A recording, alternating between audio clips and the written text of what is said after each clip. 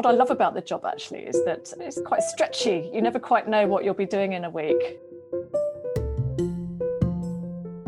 Hello and welcome to The Common Room, a series of conversations between members of the Yale English Department. I'm Derek Green. Today I'm speaking with Steph Newell, Professor of English. She's written many books and articles on the cultural histories of printing and reading in West Africa and the spaces for local creativity and subversive resistance in colonial-era newspapers. Her most recent book, Histories of Dirt in West Africa, Media and Urban Life in Colonial and Post-Colonial Lagos, was published by Duke University Press in 2020. Hi, Steph. Could you tell us about your background?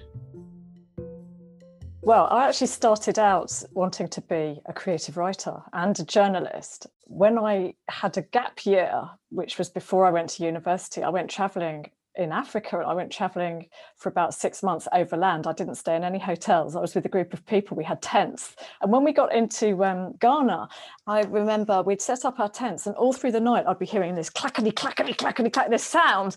And I wondered what it was. And I remember finally going to find out what this noise was. And it turned out the noise was printing presses. So this is where it becomes relevant. It was printing presses. And literally all the way through Ghana, all the way through West Africa, came into Nigeria, every single night, all through the night, no matter how small the town was, there'd be this clacking of these old platen printing presses. This was in the late 1980s. And I got interested. I was, what are they producing? Like, what are these? I'd heard of Chinua Achebe and some of the bigger names, Ngugi wa Thiong'o and big name African authors. But so I went off to find what was being printed. And that was where it all started, really. That's how I came into where I am now, which is I teach African literature. I work on the Council on African Studies at Yale. My PhD students that I supervise are all African Studies students. And it was actually that gap year, hearing the sound of the printing presses and all the things that were being produced. There were like pamphlets, marriage guidance pamphlets, novels, how-to books, relationship advice, all kinds of wonderful local print cultures from the late 1980s. And that's what I went on to do my PhD on. 10 years later, I then went back to West Africa and started collecting all these local publications and wrote my PhD on that material. Nobody had really studied it before because people thought it was poor quality, or they just sort of thought, I remember one anthropologist who will remain nameless saying to me one time, oh, yes, I thought I'd write a little article about that stuff. It's so delightful and quaint. And it was really patronizing. And I wrote my whole PhD on that stuff and have been studying it ever since. How did you go from those travels in Africa, to Yale? I'd been at the University of Sussex in the UK for about 10 years, 11 years. And I got an email out of the blue from the head of the English department at Yale inviting me through for a job talk. And I thought, well, yeah, I'll go through and no chance I'll get that. So I went and gave my job talk and the rest is history, really. I mean, basically, when I saw how African studies was expanding at Yale, I was just so excited by that I literally dropped everything in the UK and came over to Yale. It was the first time in my career that I had the opportunity to teach exclusively within my specialism. That's what I loved about Yale. So I was in my element. I was teaching African literature courses and African urban studies and sociology of African urban, and then going to all the workshops and the seminars up at the Council on African Studies at the Macmillan Centre. And there was a point where I remember saying to a colleague one time, I don't think we do anything apart from African studies at Yale, because it was so, I was so immersed in it. Well, that's fascinating. And, you mentioned that you started out wanting to be a creative writer. And I was lucky enough to attend a Zoom reading with you and the fiction writer, Cass Phillips. And you read just an utterly dramatic excerpt from your research. I wonder if you would talk a little bit about these voices that you encountered and the context of that reading. And that you certainly, you fit in with the creative writers in a way that now is not so mysterious. Yes, I mean, thanks for saying that. That all came out of my last project, which was called The Cultural Politics of Dirt in Africa. That was the project topic.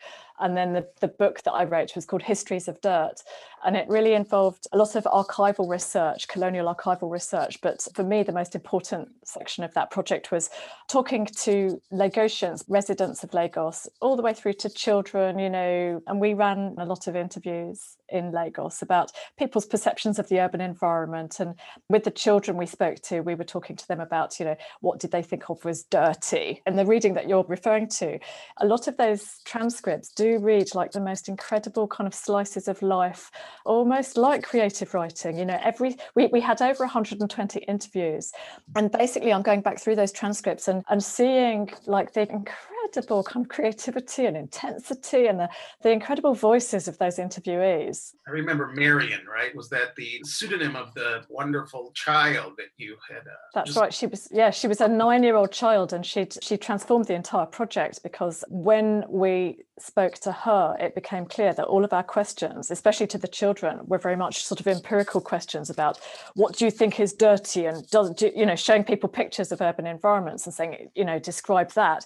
And Miriam, she transformed it because she started to describe what she imagined. She was processing ordinary urban events through her imagination in the most incredible way. And she was using the space of the interview to project all kinds of absolutely incredible, literally incredible ideas about her home, her family, and that made us realize that we had to take into account the role of the imagination in thinking about the urban environment. So this 9-year-old girl taught our whole team that. Your receptiveness to almost the inherent drama of what you were studying makes me wonder, what are your literary influences? What writers and what music and what art inspired you or did you draw from?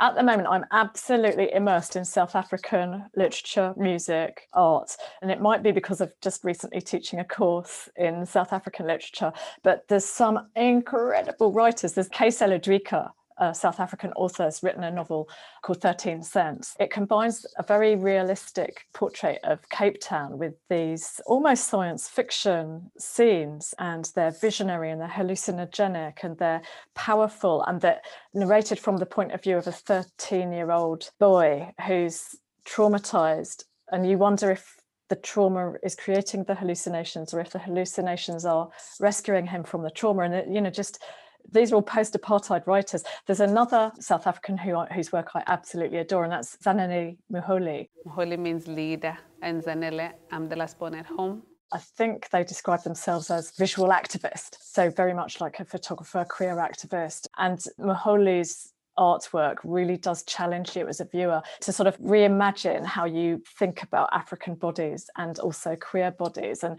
sort of displacing those bodies from race and gender identity and apartheid histories. So in my work, I'm pushing a political agenda. And that's not to mention the music, of which there is much wonderful music, especially kind of street music.